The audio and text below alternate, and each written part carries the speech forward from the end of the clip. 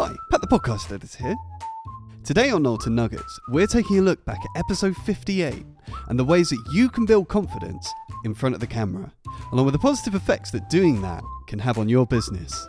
Let's dive in. Get in front of the camera more and get used to it. And one of the lowest barriers to entry to do that, not like this is a fairly alright sized production. I'm not going to expect this, but like stories on Instagram or Facebook or LinkedIn. Stories is the platform where you can create videos with your mobile phone and it stays live for like 24 hours and then it deletes.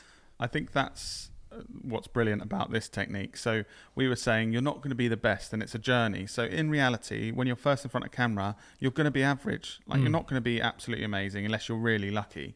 So the good thing with doing stories is, even if you're not 100% confident in how you look and how you sound and what you've done, it's gone in 24 hours. So you don't need to worry about it.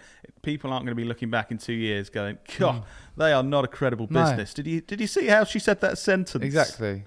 And it feels unnatural. Like when you first start doing this and you're staring into an electronic device, talking at it like it's a human, that feels weird, doesn't it? Yeah. This is quite easy because I can read your kind of body language and eye contact and stuff, and we're having this conversation.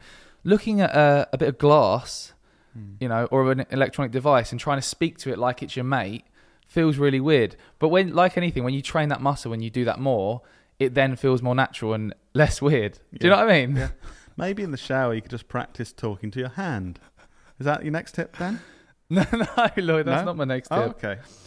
My next tip's actually about pushing yourself outside your comfort zone and going out and speaking to more people in the real world.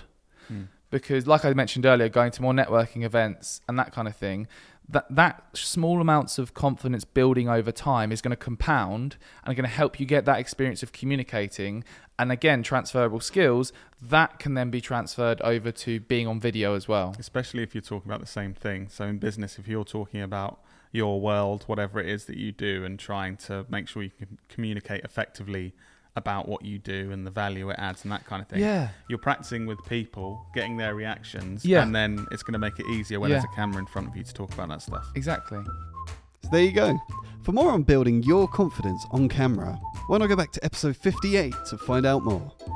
And tune in next week for another Knowlton Nugget.